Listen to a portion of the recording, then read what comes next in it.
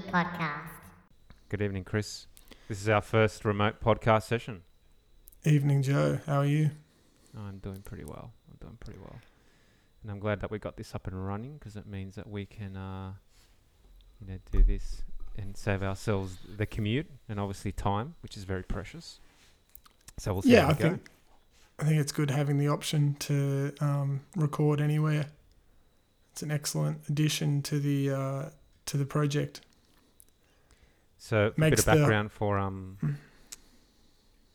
those listening. So Chris and I were running this podcast out of my place onto analog microphones with this pretty basic but effective setup that we've got up and running here.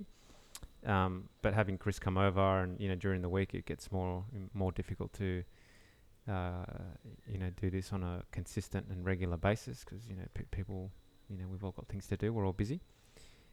So what we're now trying out is a USB Rode microphone. So we're using the same manufacturer to sort of keep things as consistent as possible in terms of sound quality. And Chris, maybe you can talk a little bit about that piece of kit and how you've got this set up at home. Yeah, so this is the Rode USB NT or NT USB microphone, which has super interesting for everybody listening. It's got its own headphone jack, which I'm not using because I'm listening to FaceTime to hear what Joe's saying, and it's got an input monitoring level and a microphone thing on the side of it. So it's quite good. It just plugs in USB to the computer and works pretty much straight away, which is what we need, something basic, something good quality. So we'll see how we go. And the cool thing is, because we're FaceTiming, we can still see each other. Yes, so it's not like just a phone call or anything like that. Exactly. Yeah. Cool, man. So what's been happening this past week? This past week, well, I went into work today and left around lunchtime, just still feeling sick, as I have been since I got back from the Northern Territory. Just haven't been able to fully recover. I've booked in a doctor's appointment now just to see what's going on. I just got these headaches and sore throat. I'm just not doing well enough. So yeah, we'll see how that goes. Obviously hoping I'll just wake up tomorrow and feel 100%, but I've been hoping that for a week or two now. So it's either a bad virus or a throat infection. I don't know. Other than that, not a lot else. Just listening to podcasts and sleeping has been the biggest thing. Downloaded a few podcasts. What have you been listening to? I've been listening to a guy called Adam Buxton, who's a British comedian who interviews a lot of fairly famous, fairly random people, and a guy called Richard Herring, who does a similar thing in a very different way in front of a live audience, and he films them for YouTube. He's probably, I would say he's maybe the biggest podcast in England right now. He does Kickstarters that get about £100,000 to record a season. So he records it all and puts them up on YouTube in a fairly professional manner and gets fairly big time like Russell Brand and Stephen Fry and guys like that on, but also gets a lot of smaller comedians he tries to give a bit of a lift to. And unlike a lot of interview podcasts, while it does cover some serious stuff, he's always trying to be funny, and I really like his sense of humour a lot of the time, and he's quite alternative and quite provocative in his outlook, even if I don't agree with everything he says. It's a good one. That's Richard Herring. Richard Herring. It's called Richard Herring's Leicester Square Theatre Podcast. Okay. And that one's and the Adam Buxton one is I heard about Adam Buxton when he was on the Richard Herring podcast, and I'm like, this guy's hilarious. I'll check out his podcast, and it was also really good. I might even like that one more. He's a British guy who I'd seen in a few things like the IT Crowd. He'd done a bit role here and there, but I think his heritage is, you'll find this interesting, he's half Chilean. There you go. But he grew up in England, so he sounds very British. I don't know what side of his family. I think it's probably his mum's side, because I think from his stories, his dad's quite British as well. So I think his mum, it sounds like his mum was. But yeah, what have you been doing this last week? other than working, which is getting a little bit busy. Yeah. Which is okay in that it makes the days go by quick, but yeah, it's just, it's a bit taxing on the mind, and I'm actually pretty tired right now. Riding my bike and chilling out at home, getting things done. I got my folks are going away to Chile on next Tuesday, so it's my dad's birthday tomorrow. It's got a few family events on coming up this weekend as well. How old's your dad turning? It's a good question. So he was born in 1946. So what does that make him? 71? Yeah, 72 this year, is it? 72, yeah. 72, yeah. Yeah. So good shit. and He's doing well. healthy. Yeah, he is actually. I'm happy Yeah. about that. So That's good to hear. So they're off to Chile. What else I've been doing? Well, I've started to do some stationary trainer work. So because the weather's not getting, it's getting darker early, and it's not quite as fun riding out in the cold. So, which means I've been watching some documentaries and stuff. While I sit on my bike. What are you watching? When you get a chance, now that you're connected back into Netflix, check out Wild Country, which is about the Rajneesh community. I think that documentary won a Cannes Award as well. It did really well. It's one of the reasons why I think Netflix picked it up. And I'll put it onto my list, my watch list. yeah, What's it called? Wild Country? The Wild Country, yeah. So yeah, I'll check it out. The Indian guru who started a movement, I guess, in India, and then they moved over to America and tried to build their own commune and used the laws, I guess, to sort of take over a city, basically establish their own city, and that created all sorts of problems with the locals there, and the federal government got involved, and so Indians, the story unfolds. People from India. From India, yeah. So it's kind of like Gungahlin.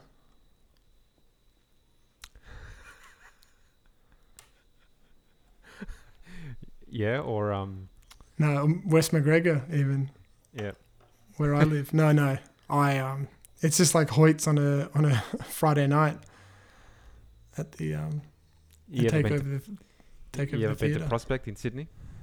No, I assume that's very much another settlement. Pretty much. Sydney's a bit like that though. Canberra not really. Everyone. Yeah, Sydney's way more like that, where people come in and you go to a suburb and everyone seems to be from another country, and you're like, oh, which is obviously fine. It's just, it's funny actually here walking around in summer especially. I'd never seen so many old Indian men with long beards and turbans on before, and you see walking the dogs at dusk. I'll see 20, because obviously people come over here for jobs and bring their whole family, and Yep. they all decided, they're like, where does Chris live? Same thing in Queanbeyan as well. There's I think a sizable Indian community here too. Whereas previous to that, I think it was the 60s and 70s, it was Macedonians, a lot of Macedonian. Well, Vic's he's a Queanbeyan boy. He's basically born and grew up here. Still lives here. I was going to say, is he Macedonian? Yeah. No, I wasn't going to say that. I didn't know. Macedonian heritage. So Macedonian? Is that how you pronounce it? Macedonian. Massive Attack. He's Massive Attackian. Yeah. And other than that, not doing too much of the podcasting.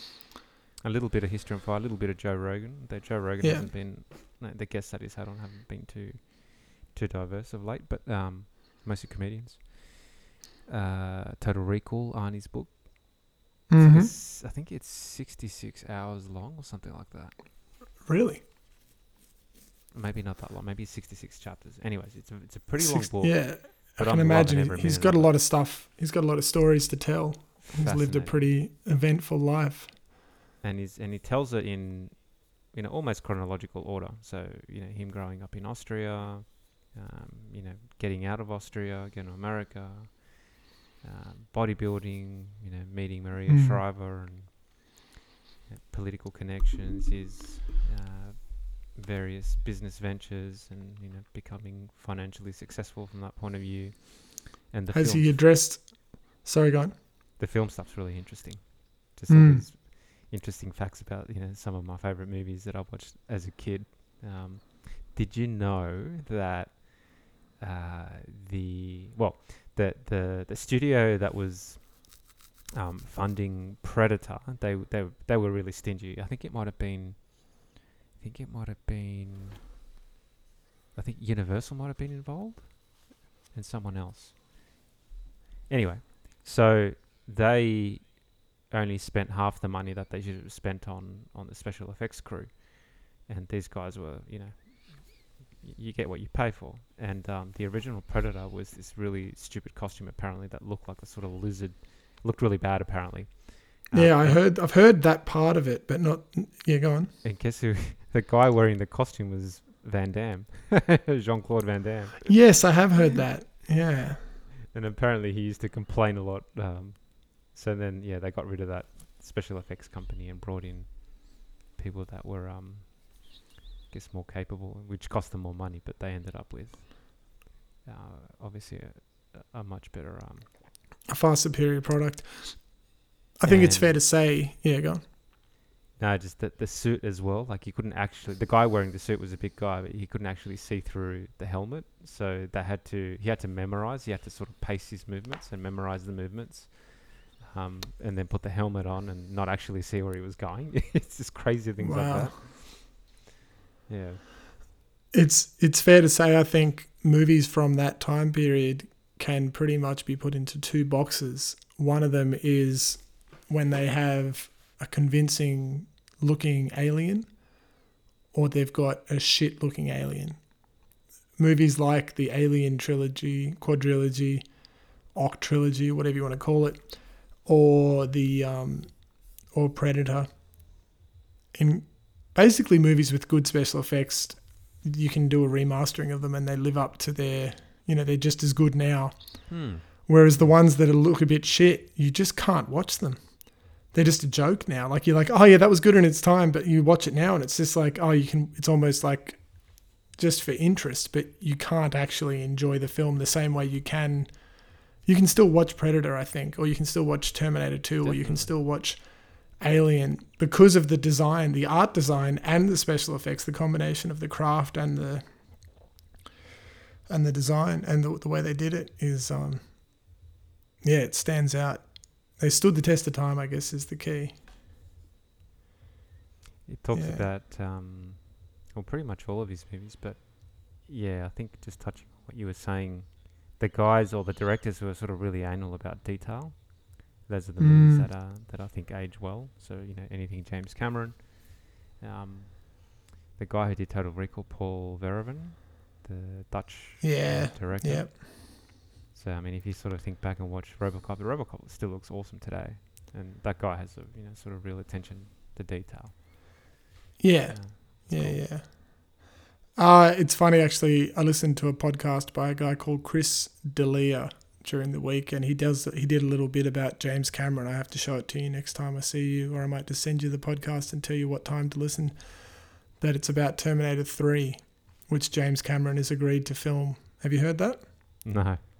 He said, I'm going to come back and make a new Terminator film. And they said, oh, wow, you're going to make number 5 or 6 or whatever. And he says, no, I'm making Terminator 3 now. And it's going to make everything other than his other 2 films no longer canon. That's crazy. Yeah, because after... So, 1 and 2, especially 2, the idea behind that, was that you could prevent or change the future by, you could change the events. But then 3 introduced the idea of the outcome couldn't be changed. Sorry, have I made sense? Yeah. So this whole idea of, what was it? How does Sarah Satan number 2, fate for ourselves? Like that, we make fate for ourselves, and then number 3 is like, well, it doesn't matter what we do, the outcome is going to be the same. You're going to have Skynet taking over, etc. And I was like, oh god, that's so stupid. That just kind of kills the first 2 movies. Well, for me, it very much was just, we haven't got any new ideas, so we're just gonna just going to run with it and see what happens and try and make as much money as we can because we have to use this hot property in some way. Like all of those films, the originals are so good, just like the old Star Wars films, just like the Alien versus Predator series. They know they're not good films, but they know that they're making money off them, so they don't care because the brand is so strong.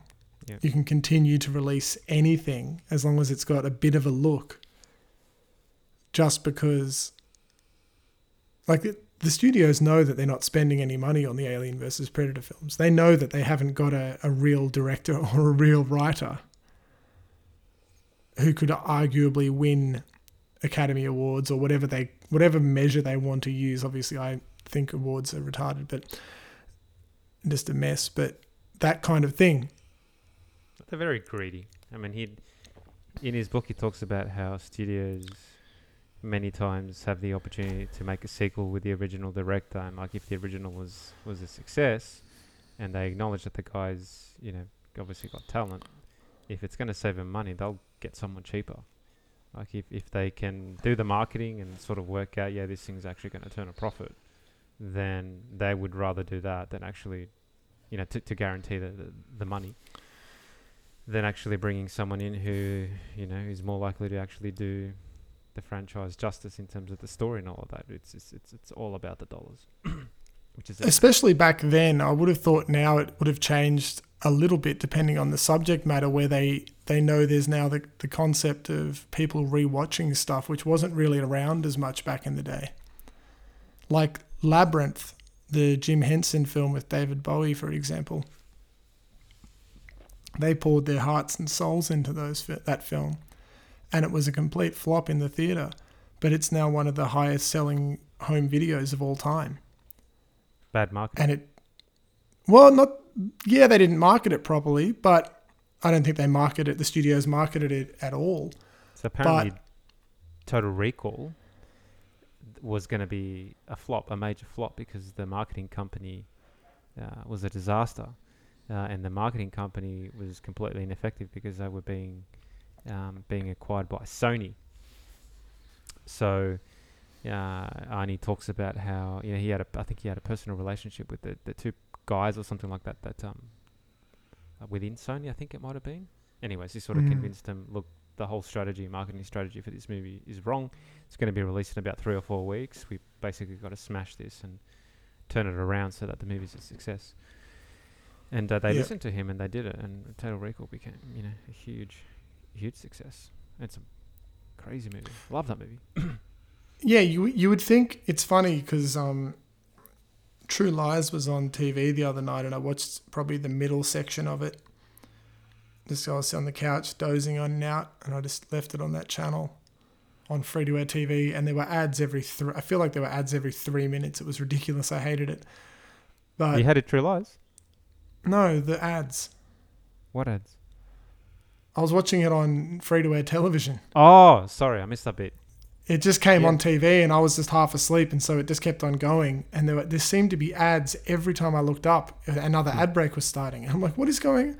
I think because free-to-air television is dying, they have to put more and more ads on, which obviously is going to turn people away more and more. Yeah, it just seems so short-sighted.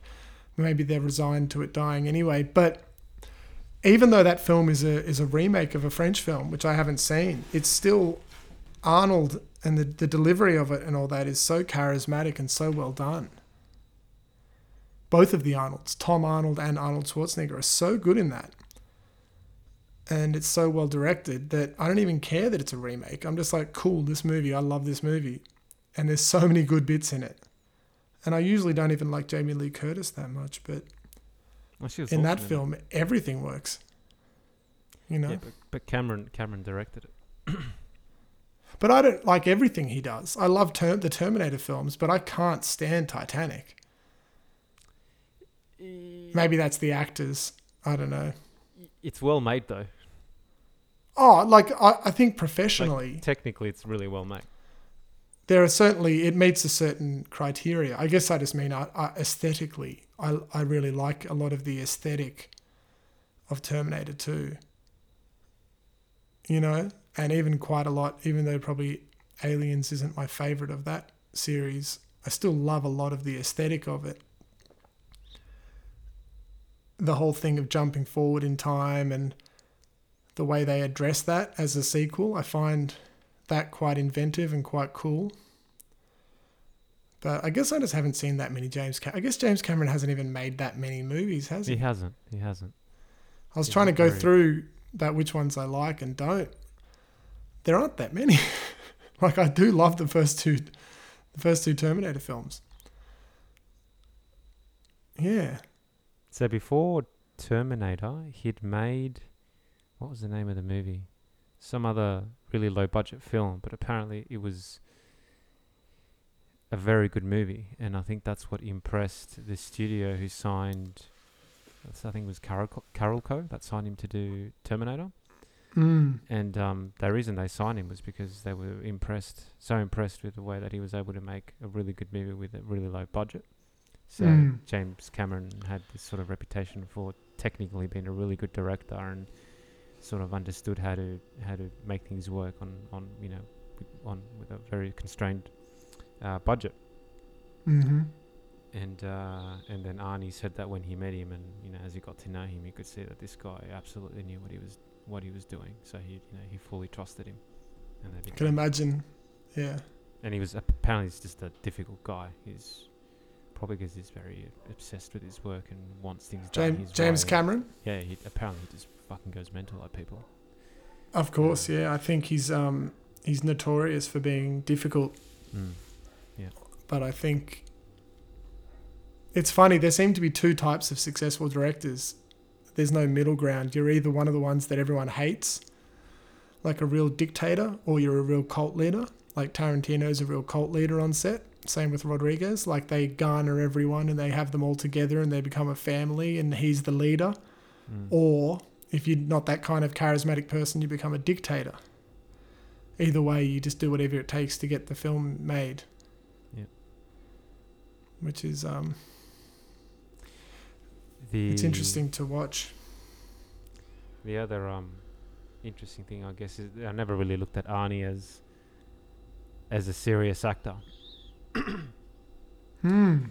until sort of listening to this book, because it sort of gave me some insight into how seriously he was actually taking his acting career and becoming a serious actor. And sort of an example of that was that he deliberately avoided as much contact as possible with Sarah Connor and certainly the Hamilton and Michael Biehn.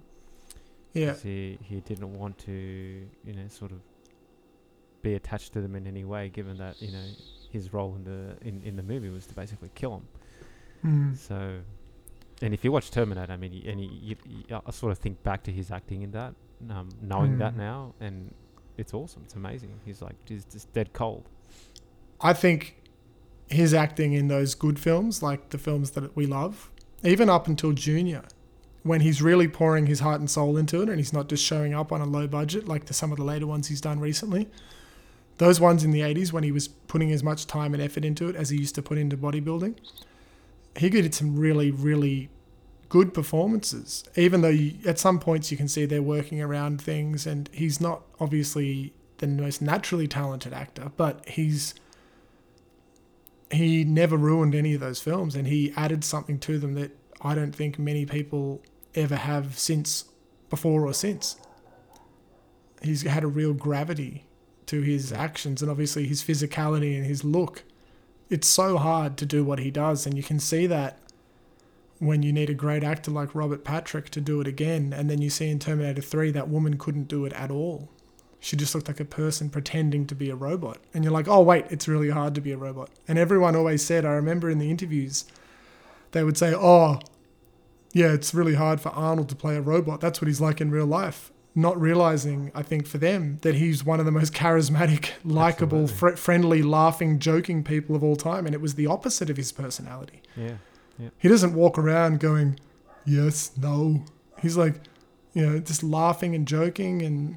He's a clown. He likes to clown around. That's exactly. He says outrageous things to people he doesn't know. Which got but I remember seeing this story one time where he was in a truck stop somewhere when he was riding around with his family through the outback US somewhere, and through the countryside, and he was in this place like a truck stop getting a lunch, and these two bikers, two big tough looking guys, saw him and noticed him and came up to him, and they had a bit of a mean look on their face. And this story was being told from one of his assistants' point of view. And the assistant was watching this because these guys obviously were going up to him to kind of test him. This was back in the day a bit, when he was a bit younger. Kind of, they thought they were tough guys. They thought he was going to be a tough guy. And by the time the assistant got up to the table, Arnold had them laughing and joking, and they were sitting down, and they were just wrapped around his little finger. He just knew how to talk to people, do everything. He was just a real, really intelligent, really charismatic guy.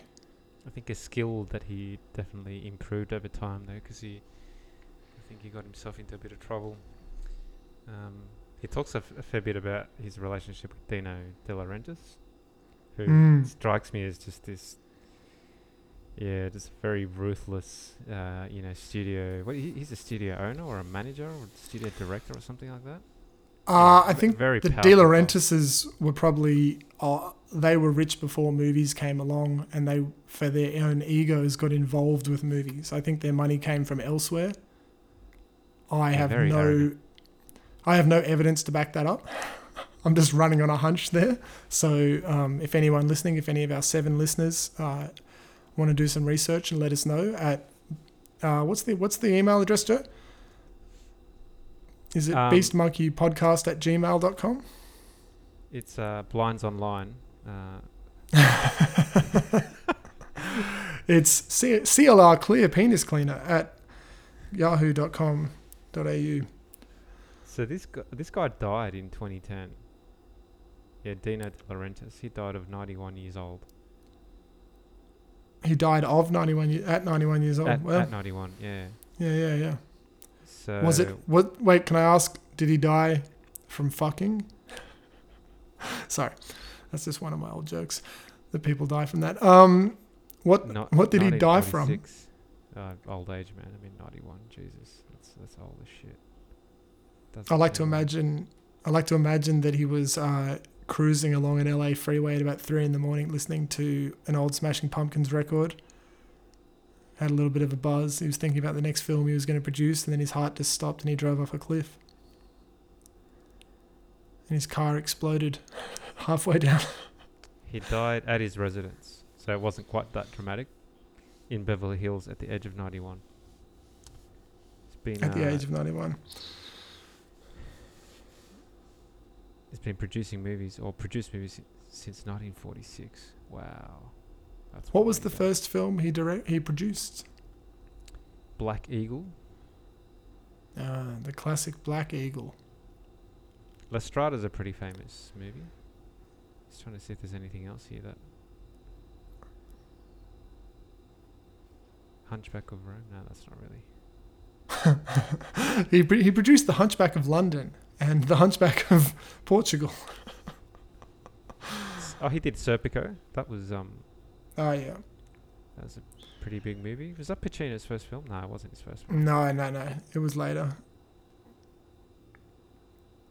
That was probably his first transition from like smooth Pacino to croaky Pacino, possibly.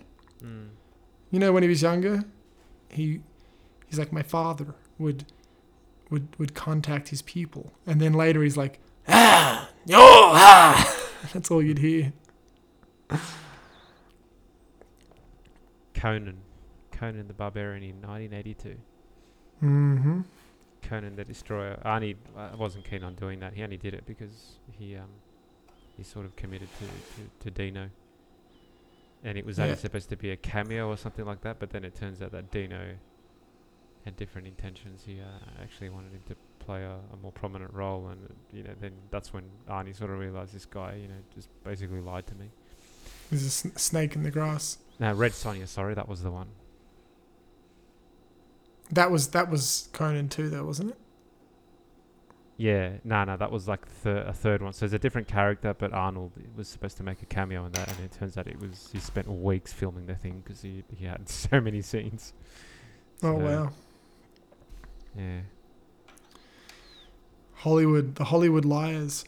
I got an email today from ABC Television, letting me know that they were passing on the Ostentatious documentary that me and Raf made. Are you serious? For their ABC comedy. They decided they didn't want to put it on iView or sometime late at night on ABC Comedy. Bit disappointing, but obviously it just wasn't their thing. A bit slow, or they didn't like Austin.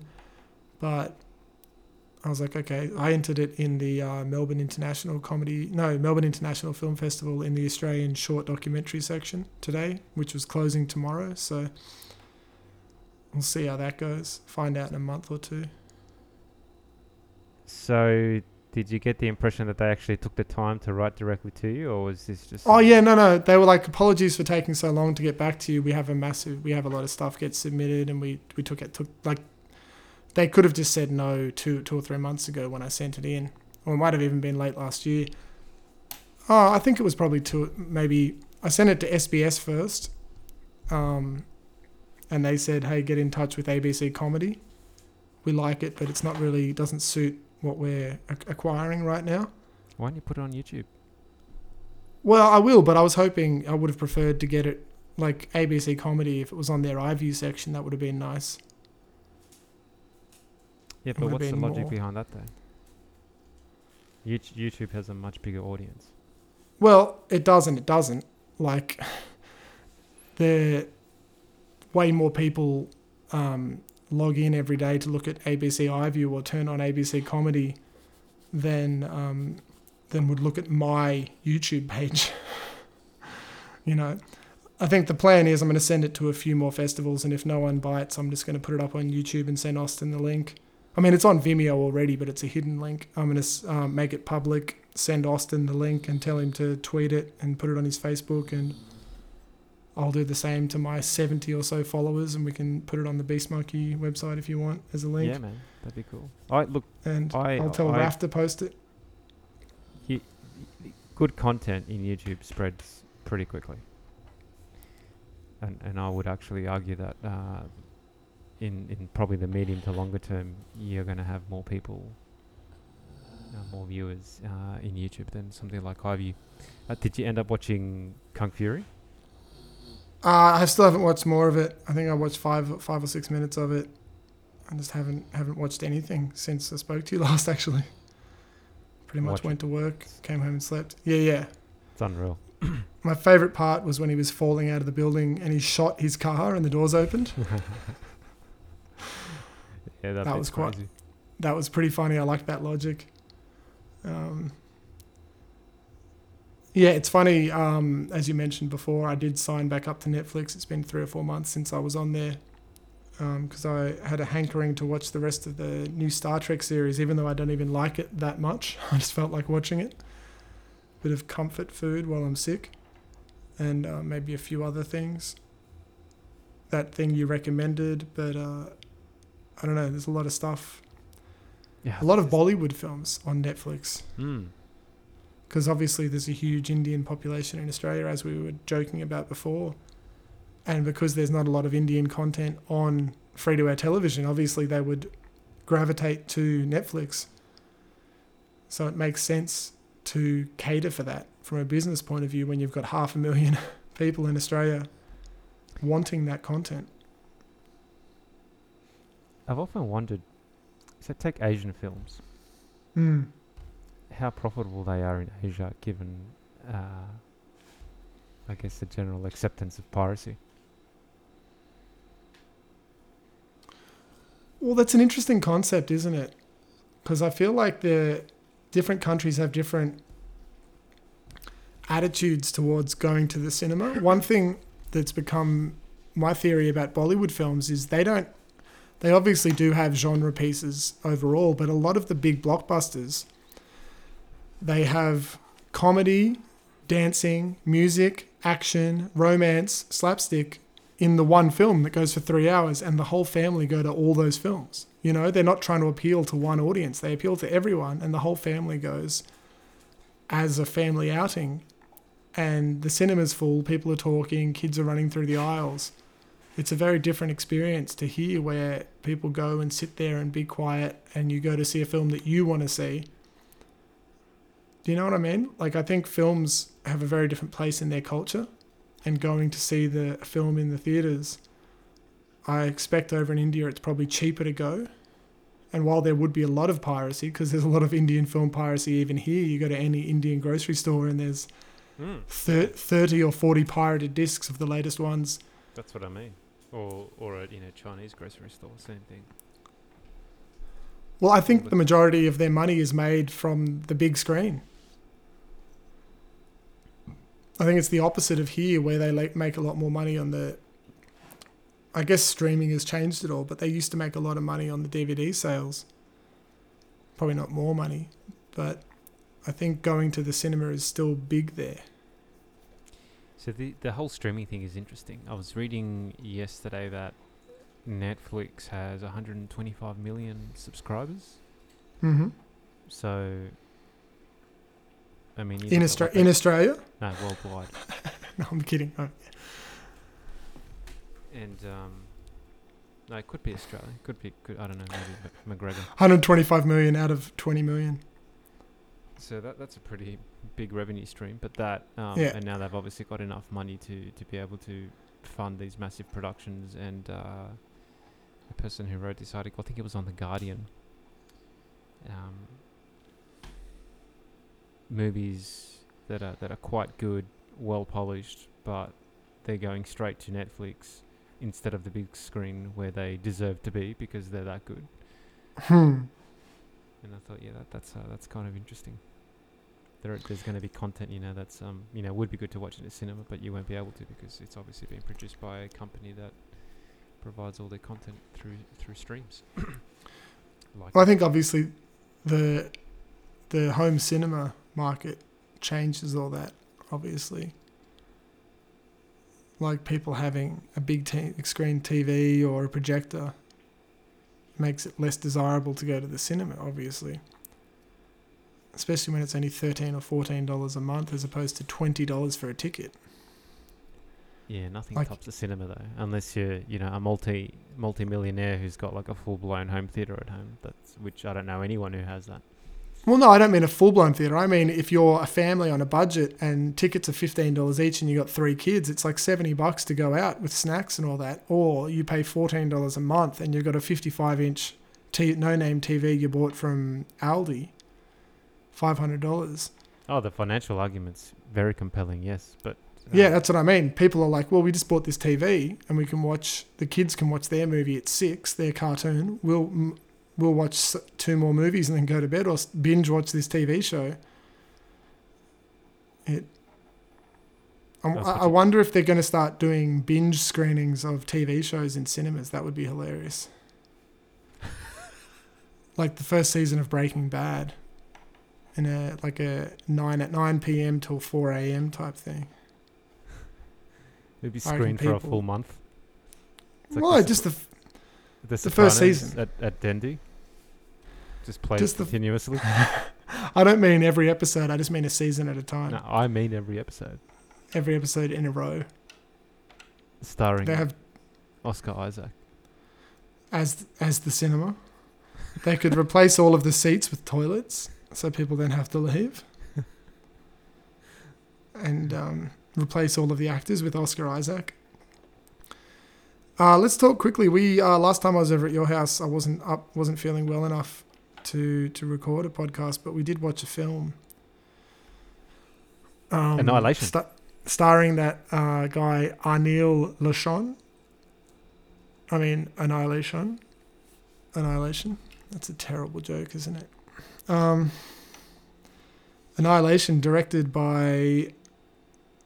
I've forgotten his name again. How have I done that? The guy who did Ex Machina. Yeah. Alex Garland. And starring Jennifer Jason Leigh as the old lady scientist. Natalie Portman as... And let me just say right now, spoiler alert for anyone who wants to watch Annihilation. Don't worry about spoiler alert because it doesn't really matter what happens. I think you'll get just as much enjoyment watching it with or without anything we're going to say here, but I will say that just for anyone who doesn't want it spoiled. Natalie Portman plays the autistic woman, I think, and Oscar Isaac plays the crocodile. Is that correct? I've had a bit of time to think about the movie since we watched it. What did you think of it? What was your review?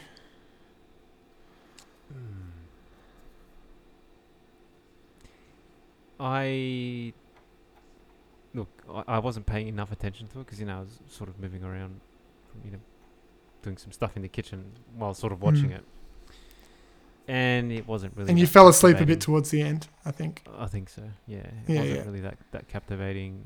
Natalie Portman's pretty underwhelming, and Oscar Isaac's awesome. What's the other Jennifer? Whatever her name Jennifer is. Jason Leigh. That character was just pointless. Could have just removed that character from the movie and it wouldn't have made a difference other than probably make it less bad. Yeah. And yeah, don't know. Yeah, Not I that had great. this feeling. I thought about it. I thought about the film over the last couple of days, and I thought, why wasn't I into it? And I started at the beginning, and I thought, well, one, it kind of felt like a cutscene before a choose your own adventure video game from the 90s, like a Phantasmagoria type game.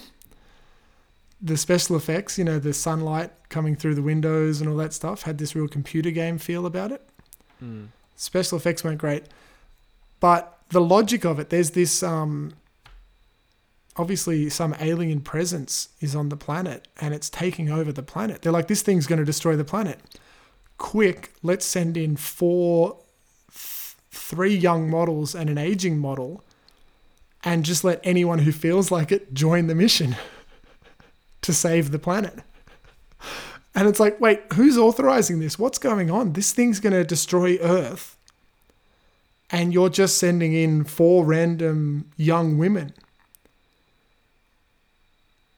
What? Like, I don't understand. Yeah, not very believable. It's a stupid story. It completely, like Tarantino talks about the umbilical cord between the filmmaker and the audience being, he goes, you can stretch it, but if you break it, you've lost them. And I think they did themselves a big favor by bringing in someone as charismatic as Oscar Isaac to play the dead husband and the crocodile and the giant bear rat creature towards the end. But they just never answered anything. They never explained anything. And in the end, yeah, you're right. It wasn't believable. You didn't care what happened. It kind of looked worse as it got on. Like she was on a beach and there was just all this shiny shit everywhere. And it didn't even look remotely realistic anymore. And the whole thing started with the asteroid that hit Earth. It just seems a bit, okay, an asteroid hits Earth and then all of this sort of develops. It's like, well, it's a bit crap. Yeah. Yeah, I feel like they got in touch with Alex Garland, was that his name? The director. After Code 46 was such a hit, they were like, quick, make us a movie. And he grabbed a novel written by someone, adapted it quickly, made it quickly. I don't think a lot of thought went into it. I think they made it on a shoestring very quickly just to get something out there. I was quite surprised that Adam Buxton podcast that I tell you I listened to, he said he watched it and he quite enjoyed it. And I was just thinking the whole time, I'm like, I think that was what got me thinking about it again. I was like, what do you mean you enjoyed it? What about that? You look at all these previous movies and most of them are fantastic. Like The Beach, I actually enjoyed that movie. The book's obviously better, but I quite Well, liked he it. wrote the book, didn't he? No. Yeah, I think Alex Garland wrote The Beach as the book. Look it up. No, I don't think I reckon he man. did. I was pretty sure that The Beach was written by some cokehead. Maybe. Story by Alex Garland, yeah, but oh no. Directed by Danny Boyle. Yeah. Based on the novel by Alex Garland. Okay, there you go. Yeah, he started out as a novelist Okay, and then he well, became a scriptwriter, and then he became a director. Code 46, I think, was his first directorial feature. So Halo, The Beach, 28 Days Later, The Tesseract, Sunshine, which was awesome, Never Let Me Go, Dread, which was unreal, Ex Machina I thought was brilliant, and then he got Annihilation. So I've got a feeling that he has also probably script edited and affixed about 50 other films that he doesn't get a credit on. I just have a feeling he's that kind of guy who they send movies to fix. yeah, probably. You know, like Joss Whedon did that. He fixed about 100 movies that his name isn't on, where they would send him the script and he would work on it for 2 months for like $100,000 and make a mint, not get his name on it, and then the movie would get made and come out. Or even during production, they would say, like, half this film's garbage, fix these scenes we haven't shot yet. Or we need to reshoot this, fix these 2 scenes, you've got a week. He seems like that kind of guy. Obviously, I've got nothing to back that up, but that's just a hunch. No. In fact, no. That actually gets spoken about in Total Recall, Arnie's book. Yeah. There's people in Hollywood that have, that's their job. They get called, by studios to sort of, when they panic about a movie because it hasn't, sort of turned out the way they want it to, and it has to be released, and they call these people in to sort of chop them up and edit them, or redo special effects or whatever. And, yeah. That's when, directors get fired and they bring someone else in last minute. Yeah. I heard they did that with the second most recent Star Wars film. Did you see that? Rogue One? Rogue One. Yep. Yeah. That's what they did with that. They had, everyone was wondering why there were a lot of scenes in the original trailer that didn't end up in the final cut of the film. Apparently, close to half that film was cut and reshot because the producers were like, we can't sell this. This has got too many problems. And they went back and did about 2 months of reshoots or something like that. And the studio was saying, oh, there's a few minor changes. And the guy who's the Australian guy? Ben Mendelsohn came out and said, this is a significantly different film now from the one that we finished. Apparently, it probably didn't have all of the action and all of the unrealistic absurdity towards the end. I don't know. I can't imagine whether it was better or worse. I found that film pretty hard to watch. But you know what I found the worst about it? Without complaining too much? They marketed it as a side movie that had nothing to do with the original films. They're like, this is a standalone film. And it was the most connected prequel they'd ever made. Like, it directly joined into the original Star Wars film. Like, it finished on the ship that the first Star Wars film starts on. Yeah. It was the most prequel film that's ever been made. And they said it wasn't a prequel, it was a standalone film. And that I found quite bizarre. I don't know why they would do that. Have you seen the trailer for the new Han Solo film? No. I'm probably going to avoid watching the trailer because I'll probably just end up going watching that at the movies. And these days, what it's like with trailers, they tell you 80% of the movie. Unless they reshoot half of it. Yeah. Yeah, I'll go watch that. Yeah. I'll probably check it out. I'll probably hate it. What other good sci-fi is coming out this year? I feel like there's a stack of sci-fi coming out this year. I can't think of any of it. My brain is not working. I have to apologise if I've been rambling a little bit. I just do not feel good. So, what else can we expect this year? Let's have a look. There's, I think there's a feature film version of Fraggle Rock 3030 is coming out. Prospect? Oh no, that's in March. Nope, not that one. Nope. Ready Player One. Oh, I think we spoke about that previously, which I didn't really like. Did we talk about that on the podcast, or did we just talk about that in general? I think we just talked about it in general. We might have mentioned that at the last podcast. It was just a little bit disappointing. So it looks like Solo is probably going to be the next biggest one that comes out. Replicas looks really good. So that's with Keanu Reeves. Oh, yeah. That looks really cool.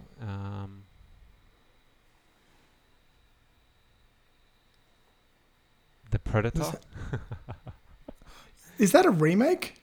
August 2018. Actually, no, September 2018. According to popularmechanics.com, looks very promising. So, Did you see Black Panther? No. But check this out, dude. It says, nestled between Predator 2 and Predators, this film stars Boyd Holbrook and Olivia Munn as a marine and a scientist on a mission to convince the world that the alien hunters known as Predators exist. Right, so the fact that they've put Olivia Munn in this, again, they've put a model, which just immediately makes it less believable. Yeah. Pacific Rim Uprising is coming out this year. The original was unreal. I loved that. I think this new one has Clint Eastwood's kid in it. Clint Eastwood's kid? Yeah. Have you heard of... He was in the latest...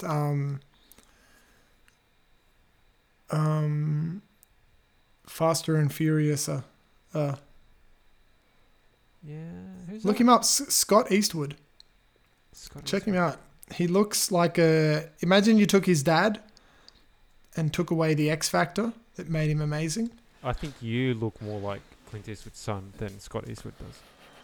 Have you seen him yet? Yeah, I'm looking at him. I think I feel more like Clint Eastwood than Scott Eastwood does. I think Scott Eastwood grew up a pretty rich kid. I don't know.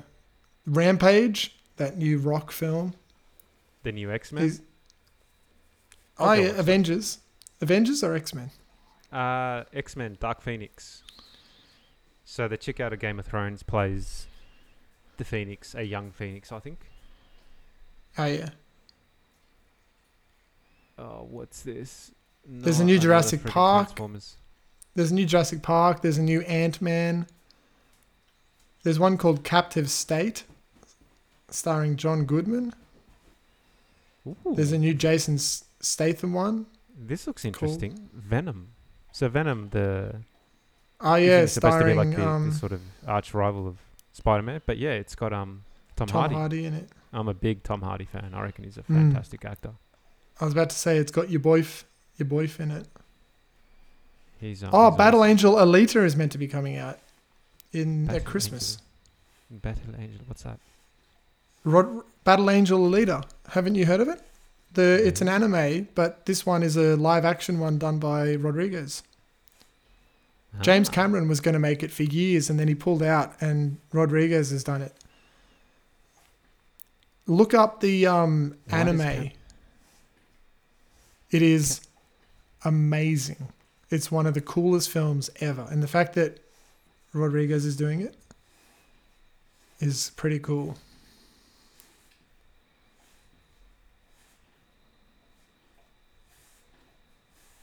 Well, Yeah, looks like there's going to be some good movies coming out. Yeah, quite a lot of... I think there might be some good international sci-fi coming out too from Europe. We don't really hear about European films unless you go looking for them, though it's hard. Yeah, true. True, and I'm sure there's like heaps of them out there that are just like pretty awesome. Yeah. I remember that one time I went looking, just one time, had a bit of a look and ordered 6 on Amazon. 6 random sci-fi films. One of them was very similar to Sunshine. One of them was a Scottish one about some crazy alien. Transformers 6. Is that Bumblebee? Bumblebee, yeah. Yeah. But it's funny, the Bumblebee, is it different to the other Transformers films? Because in all of those other films, he wasn't a beetle. No, he But was now a Camaro. Camaro. But now he's a beetle again. Yeah. Which he should have been the whole time. I feel like if they'd actually made those films properly, they would have been so good. Like if they'd based them on the real cartoons. Kind of like X-Men. Yes. Oh, God. How good would they be if they were just the same as the cartoons? You could take the cartoon series, which I think they did about maybe 4 or 5 seasons of that.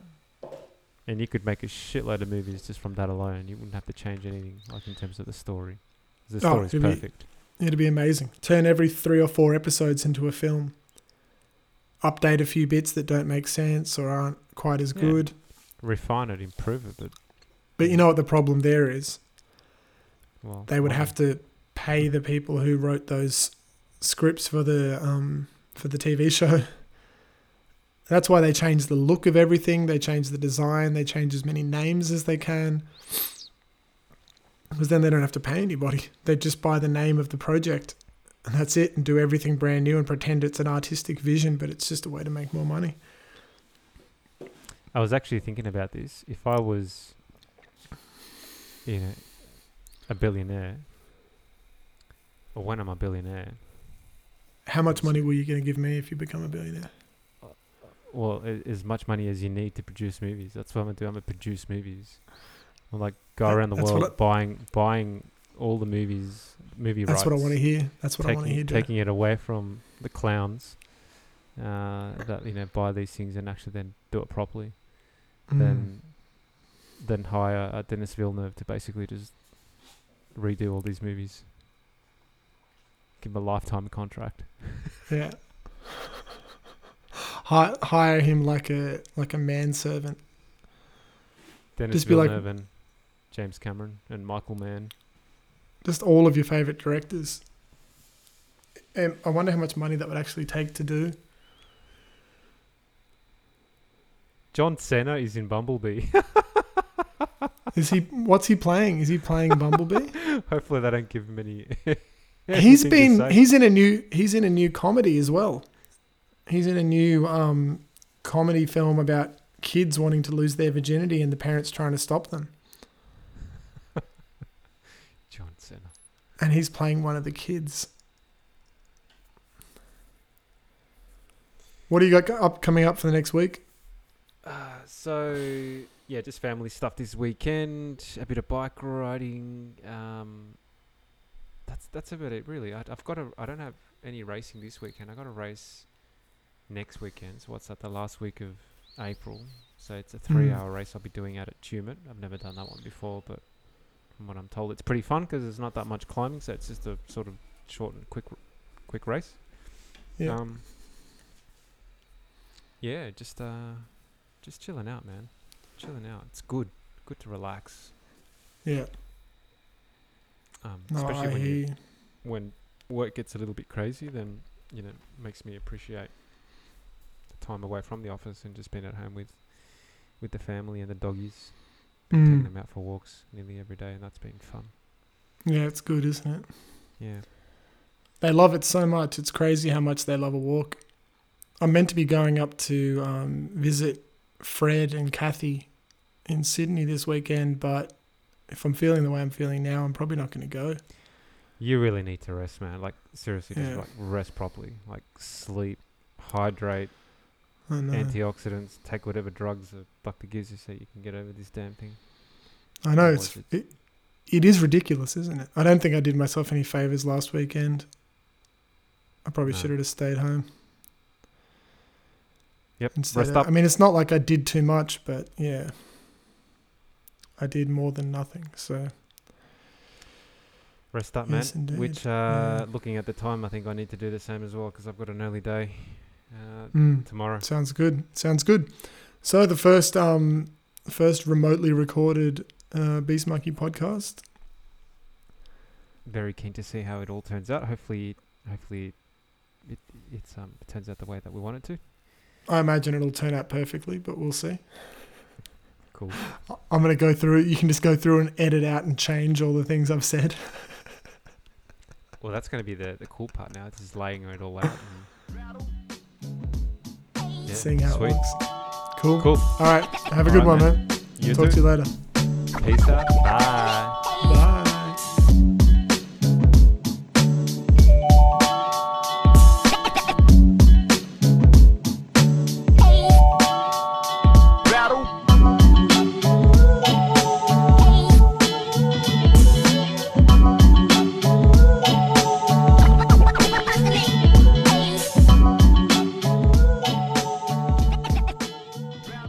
Beast Monkey. Junkie podcast.